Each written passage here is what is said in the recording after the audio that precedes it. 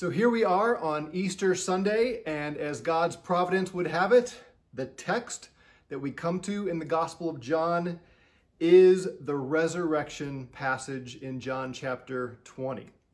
Now last week, if you recall, we spent quite a bit of time in Isaiah 53, and we saw how hundreds of years prior to the death of Jesus, God had laid out in pretty interesting detail the aspects of Jesus dying for us, the suffering servant as we call it.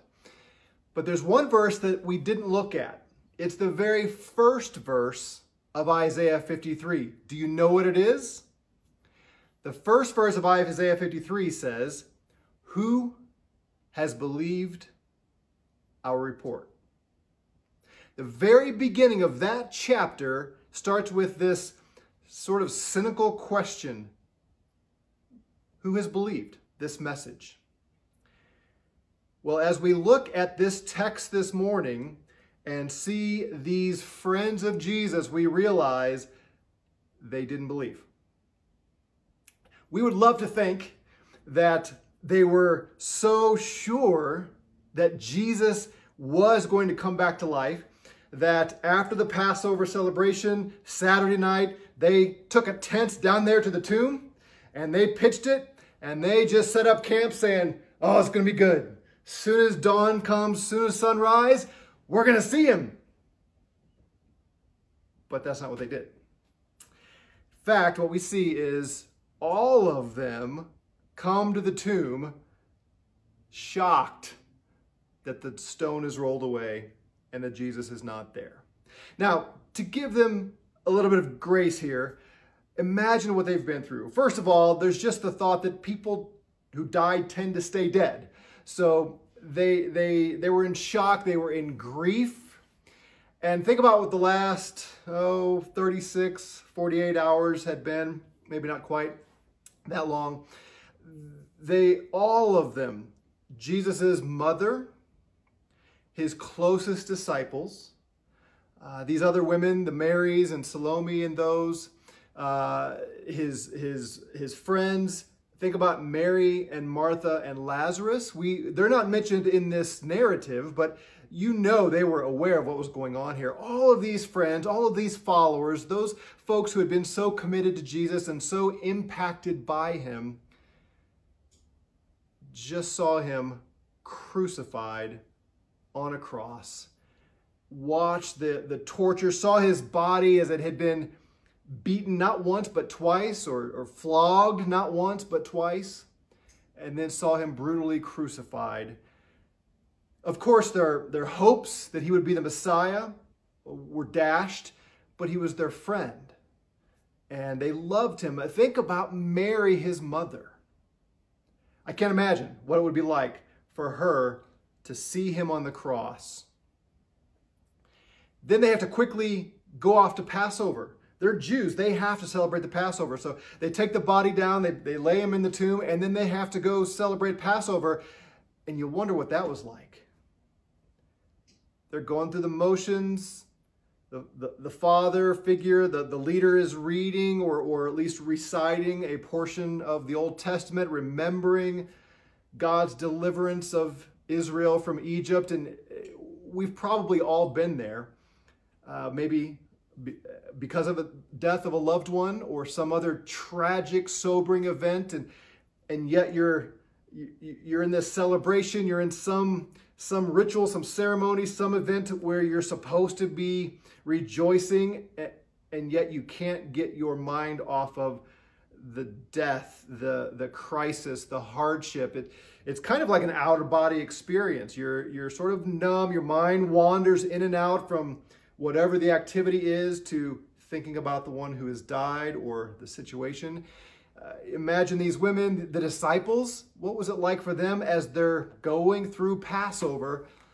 Were they pondering all the things that Jesus said? Were they just numb?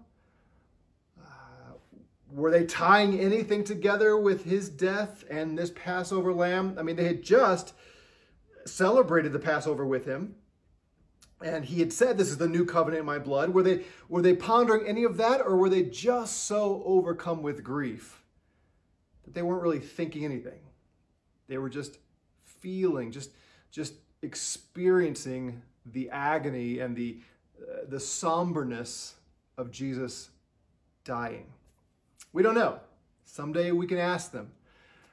But they were not excited about the resurrection. They didn't believe what Jesus had told them. So Friday night is when the Passover begins, and they celebrated until 6 p.m. Saturday evening. At first dawn, Mary rushes to the tomb. Now, as we compare the other Gospels, we see that Mary was not alone, or she went first and then went and the others came. We're not exactly sure how the timing of all that works, but John just zooms in on Mary Magdalene. And they're coming with spices. The women are coming with spices to attend to the body of their Lord. And that's what we pick up in John chapter 20, verse 1, which says, "Now on the first day of the week, Mary Magdalene came early to the tomb." Now, I want to point out that it's the first day of the week. Remember, Jesus had said, "I will rise again on the third day." Over and over again, the third day. But John here draws our attention, in fact, all the gospel writers do. It's not the third day, it's the first day. You can't help but wonder if he's not setting up the big event, the resurrection day. Everything now is framed from this first day of the week. And as we know, the church began meeting on the first day of the week. And we, to this day, that's why we're here. That's why we're doing this service now, because it's the first day of the week. So Mary Magdalene comes to the tomb. It's early. It's probably before first light. John says it's dark. That's why it would be before the first light. It says it's dark. And she saw the stone taken away from the tomb. And she ran to Simon Peter and to the other disciple whom Jesus loved, which we believe is John, the writer of this gospel. Interesting to me, she doesn't go in to the tomb. Now, we suppose this is a cave that has kind of a low opening, and so you have to stoop in to see. We see that a little bit later. So she comes up and she doesn't even go in. She just sees that the stone is rolled away. Now, maybe she didn't go in and look because it's still dark. And maybe she could have poked her head in and not seen anything. We don't know. Again, the sun is kind of rising, and we've all been there where it goes from pitch dark, it seems, to a little bit of light, a little bit more light, a little bit more light, and how quickly all this is happening, we don't know. But she goes and she doesn't even go into the cave. She just sees the tomb rolled away and immediately assumes, oh, they've taken it away and they've stolen the body or done something to the body. Now, this seems strange to me. Maybe it seems strange to you, but in that century, and indeed for centuries before and after this, grave robbing was a thing. You never know when you might go into a tomb and find some gold, some jewelry, something that's worth some money. And especially, remember, this was a rich man's tomb, so it wouldn't have been unusual to find that the body had been stolen and the grave had been robbed. So she assumes that. She goes running to Simon Peter and to John and says to them, "They've taken away the Lord out of the tomb, and we don't know where they've laid him." So Peter and the other disciple went forth, and they were going to the tomb. The two of them were running together, and the other disciple ran faster than Peter and came to the tomb first. They say that the winner gets to write history. So I assume, because he doesn't mention his own name, so John apparently thinks he's using a modicum of modesty here. But he acknowledges he got there first. By the way, side note, there are people who think that John was younger, that he was one of the youngest apostles, and one of the evidences is that he outran Peter to the tomb. I don't know. I used to think I was pretty fast, even faster than some guys younger than me, but we'll see. So Peter runs, John runs, they get to the tomb, and it says here, the other disciple ran ahead faster than Peter and came to the tomb first, and stooping and looking in, he saw the linen wrappings there, but he did not go in. So Simon Peter came, following him, and he entered the tomb. This is exactly what we would expect of Peter. John stoops down, he looks in, he He sees the linens lying there. There's no body, but he doesn't go in. Peter shows up. That's what Peter does, right? He goes in. He looked around. He saw the linen wrappings lying there, and the face cloth which had been on his head, not lying with the linen wrappings, but rolled up in a place by itself. So he goes in and he sees the shroud, the covering of Jesus. And then over here, it appears as though it's nicely folded and set up, is set apart from the other pieces. Think about the other resurrection we have seen in John's gospel. Remember when Jesus raised Lazarus? When he came out, it specifically says he had all of the grave clothes on, including the head wrapping, and he came out. This is different. This is not like Lazarus. The body is gone. And there's his clothes. But you can imagine all the speculation this has raised over the years about the resurrection body of Jesus. We see later on he actually eats. We see that he can be outside a door in the upper room, and then suddenly he's inside the door. And we assume that he went through the door, but it doesn't actually say that. It could be that he opened the door, and Luke just didn't put that in. This one's a little different. He's gone, and his grave clothes are here. Now, we don't know exactly what our resurrection body is going to be like, but we do know that later on, Jesus is able to be touched. He invites Thomas to touch him. In fact, he still has scars in his hands. We'll see this. Imagine it. Jesus still has the marks on his body. There's no indication in the scripture that that body lost those marks of crucifixion. I think we will see those marks on him someday. But I'm getting ahead of the story. Here, the tomb only has the clothes there. Body is gone. So the other disciple who had come first to the tomb, that's John, enters also, and he saw and believed. First one. He sees the clothes there and no body, and John says he believed. Now, one wonders just how strong that belief was. He doesn't get excited. He doesn't, hey, Peter, isn't this great? He's risen like he said. He doesn't go tell the other brothers that he's risen. But he believed. A little more reserved. If it had been Peter, if Peter had understood what was going on, he would have shouted it from the rooftops, but not John. And then John adds this interesting observation. For as yet they did not understand the scripture that he must rise again from the dead. So it seems like John looks in, kind of stoops in and sees the clothes, and in his heart he's convinced that Jesus is alive, but may not have been a real resolute faith, but the rest of them didn't understand. In fact, the next verse says, the disciples went away to their own homes. Imagine that. If they had believed that he was resurrected, there's no way they just run back to their homes.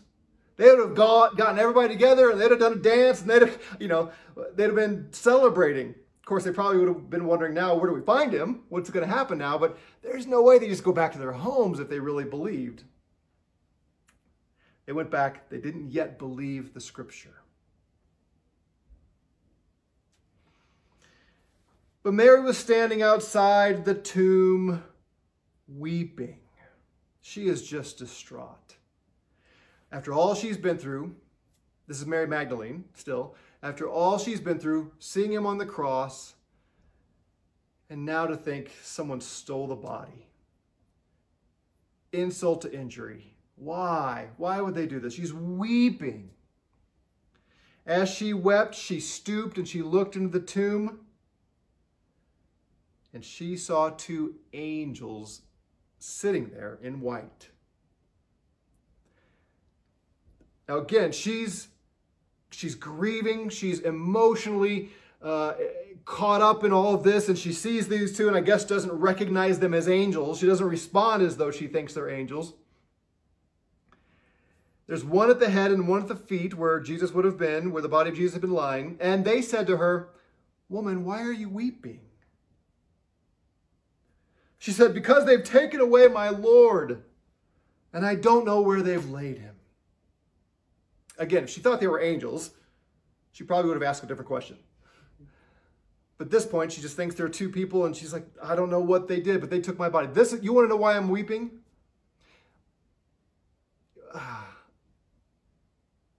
All I can tell you is this man was special to me, and someone stole his body, and I don't know where they put it.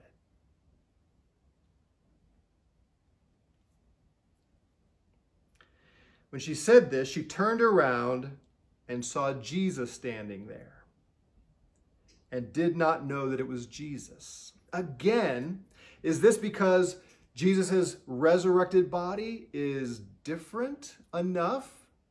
Is it because she can't even see clearly? Her eyes are so clouded with tears. You know how it is? You swell up and you still have water in your eyes and you blink multiple times and you just can't get a clear focus, and she doesn't know. There's just somebody standing there. We know that later on, Jesus appears to the disciples on the road to Emmaus, and they don't recognize him either until they're eating bread with him, and then they know. Is that because it was supernaturally hidden, or they were just so blinded by unbelief that they didn't even notice that he resembled Jesus? We don't know exactly, but here Mary does not recognize the one who is standing right before her. And Jesus said to her, "Woman, why are you weeping? Whom are you seeking?" She thinks he's the gardener. And she says, "Sir, if you've carried him away, tell me where you've laid him, and I will take him away." Assuming the best of him. Maybe you didn't steal him. Maybe you just, for some reason, took the body away. And if you just tell me where that body is, I'll go and take care of him. Please, please, please. Jesus says to her, "Mary." She turned and said to him in Hebrew, "Rabboni," which means teacher. Now she knows who this is. Think about what we've seen already in John's gospel. Jesus says to Pilate, "I've come to bear witness to the truth, and those who are of the truth hear my voice." Or earlier, Jesus said, "My sheep know my voice." She didn't know it at first, but as soon as he says her name. In fact, Jesus said, "I know my sheep by name." And when he says her name, all the fog goes away. She knows who he is. She hears his voice. He knows her name. I grew up watching on the weekends the Looney Tunes. Love the Looney Tunes. Bugs Bunny and Friends. Oh, they were great. Well, some years ago, I wanted to introduce my children to Bugs Bunny and Friends, and so I started looking online trying to find it, because I couldn't find the videos anywhere, and except for paying an exorbitant amount of money. So I thought, surely someone's put this on YouTube. And I found one, and I started playing, and I hit play, and I've got my kids there excited to introduce them to Bugs Bunny. And it was about 30 seconds in, maybe less, and I realized that's not Bugs Bunny. That's not the right one. This was some newer concoction, and they used the same intro music, but it was not the Bugs Bunny I knew. I knew Bugs Bunny's voice because I had grown up loving Bugs Bunny. And I turned it off. It did take long to realize this is just not the same standard as those original Looney Tunes. So I'm still waiting for the day when Warner Brothers will republish those and put them out kind of like the Disney has done, opening the vault and all that. I knew the right voice of Bugs Bunny, and this was not it. Mary knows the voice of Jesus, and at first she doesn't hear it with ears of faith, but now there's no mistake. This is her Lord. And she does respond. Apparently, if we assume what the next part means here, she bowed down to his feet, jumped on her feet in obeisance, in worship, and hung on to him. Like, I lost you once, I'm not going to lose you again.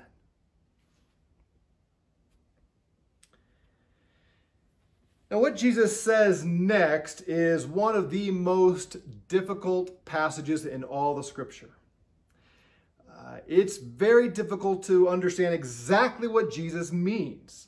He says to her, "Stop clinging to me," or "Stop touching me." It's the Greek word from which we get the word haptic. It means to touch. You feel a sensation. He says, don't do that. And again, it doesn't say that she bowed down, but that seems to be the implication, that she's holding on to him for dear life. And he says, stop. And here's the reason he gives for the command: "For I have not yet ascended to my Father." Stop holding on to me. Stop touching me, for I have not yet gone to my Father. But go to the brethren and say to them, "I ascend to my Father and your Father, my God and your God." So what does that mean? Why does Jesus give this instruction? Well, there's been all kinds of answers given over the years.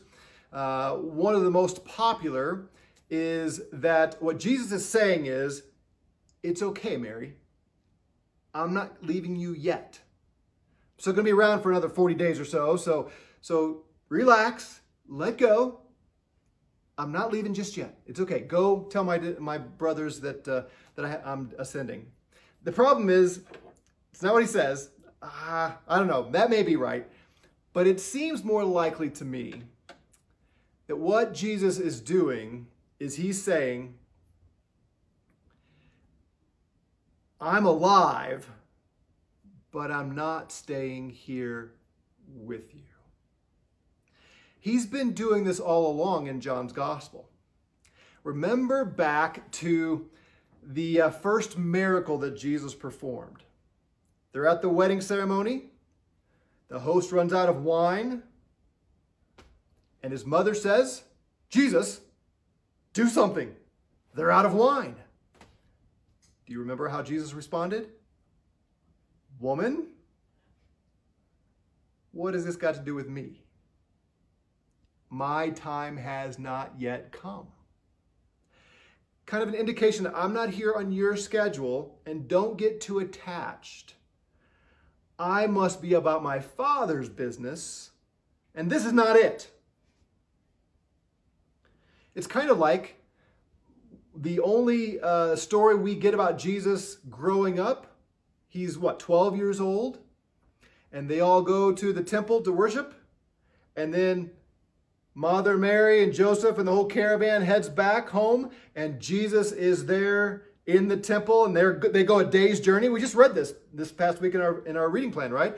They go a whole day's journey and realize that Jesus is not with them, so they come back and they find him in the temple. And they rebuke him, and they're aghast that he wasn't with them. And what does he say? "Don't you know I have to be about my Father's business?" There's distance that he puts there between him and his mother and his father. Like, I'm not yours in the way most children are. I'm here to do the will of my Father in heaven. Don't get too attached to me. Remember, he's hanging on the cross. And he says to John, "John, behold your mother. And woman, behold your son." And uses that phrasing, that woman, madam, kind of, it's a respectful term, but it's a distancing term. And I can't help but think what Jesus is saying here is, I know what you want more than anything else is for me, now that I'm alive, to be here with you forever. That's not my purpose. I'm ascending to the Father. You have to let go. This is not the end. In fact, it's just the beginning. And I'm not here to be all that you thought I was going to be. I'm not here to set up a kingdom on earth and reign from Jerusalem. I am ascending to the Father. Mary, let go. It's not going to be what you thought. It's going to be better. You may not understand that now, but it's not going to be what you thought. He says, I have not yet ascended to the Father. Go to my brethren. I love that. Not go to my disciples. Go to my brothers. And tell them, I ascend to my Father and your Father. That's why we're brothers. Because we have the same Father, God. And I go to my God and your God. Mary Magdalene came, announcing to the disciples, I have seen the Lord. And then he said these things to her. Next week, we'll talk about how they responded. So I said earlier that Isaiah 53 begins with who has believed our report. And that's the first verse of chapter 53. But this is one of those passages in Scripture that's really not a good chapter break, because this section does not begin in 53 verse 1. It actually begins in 52 verse 13. The Scripture says, Jesus will go on to say, he will rebuke the disciples on the road to Emmaus, for instance, and the other disciples. He will rebuke them for not knowing that the Christ had to suffer and die. Well, that's so plain in Isaiah 53, which we looked at last week. They should have known that. But he also rebukes them for not knowing that the Messiah had to rise again. That's in Isaiah 52. Here's how this passage starts. This is God speaking. Behold, my servant will prosper or succeed. It could be translated. He will be high and lifted up and greatly exalted. Now, if you know how the Hebrew language works, when the Jews wanted to emphasize something, they used repetition. They had other means as well, but the predominant way they emphasized something was through repetition. Notice the three different ways, not just two, but three different ways here God says what's going to happen to the servant. He will be high, he will be lifted up, and he will be greatly exalted. That's the point. Just as many were astonished at you, my people in Israel, and talking about their exile, so his appearance, talking about the servants, Jesus, was marred. His appearance was marred more than any man, and his form more than the sons of men. That's the cross. Thus, that's a very important word. That means in this way, in this manner. Thus, he will sprinkle many nations. When this servant comes and is marred and dies on the cross, he's going to sprinkle his blood and cleanse not just Israel, but nations across the world. Kings will shut their mouths on account of him. For what had not been told them, they will see, and what they had not heard, they will understand. The cross was the end of the work of atonement, but it was just the beginning of his exaltation and reign, where he is now building his kingdom across the entire planet, sprinkling the nations, calling men and women, boys and girls to himself, granting them faith, and bringing them into the church. And he's been doing that for 2,000 years. So what does that mean for us? First, he is risen. He is risen indeed. He is risen. Paul says in Philippians chapter 2 that God highly exalted him and that someday every knee will bow and every tongue of everyone above, everyone on earth, everyone under the earth, everyone everywhere will bow the knee before Jesus Christ. So the first application is he's alive, he's our king, he's reigning, and everybody will someday bow before him. If you have not bowed the knee to him, do it today. Because if you wait until he comes back, it'll be too late to receive his work on the cross. Today, call upon his name for salvation. Be saved from your sin, saved from the wrath of God, and bow your knee and call upon his name today. The second thing it means for us is we will rise as well. In Philippians chapter 3, Paul says, I have not attained it yet, but I'm pressing on, reaching forward to the goal. And he doesn't say the goal is heaven. That's what we think about all the time. I'm going to die and go to heaven. When people die, when Christians die, we go to heaven. Yes, but that's not the end game. That's not the end state. That's not the future that Jesus has won for us. Paul says, I am holding on, I'm pressing forward, I am reaching for the goal, the resurrection. We will rise with him. We will get the same kind of resurrection body that he has, and someday we will live with him forever, not floating around, playing our harps on clouds with pudgy angels, and certainly not as pudgy angels, but we will be resurrected in new bodies and live in a new earth forever with Jesus.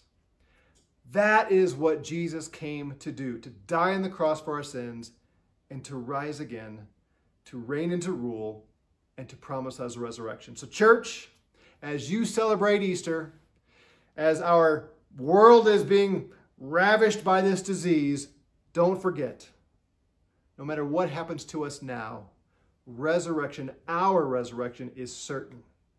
Live in hope, live in joy, and celebrate today because, are you ready? He is risen! He is risen indeed! Amen.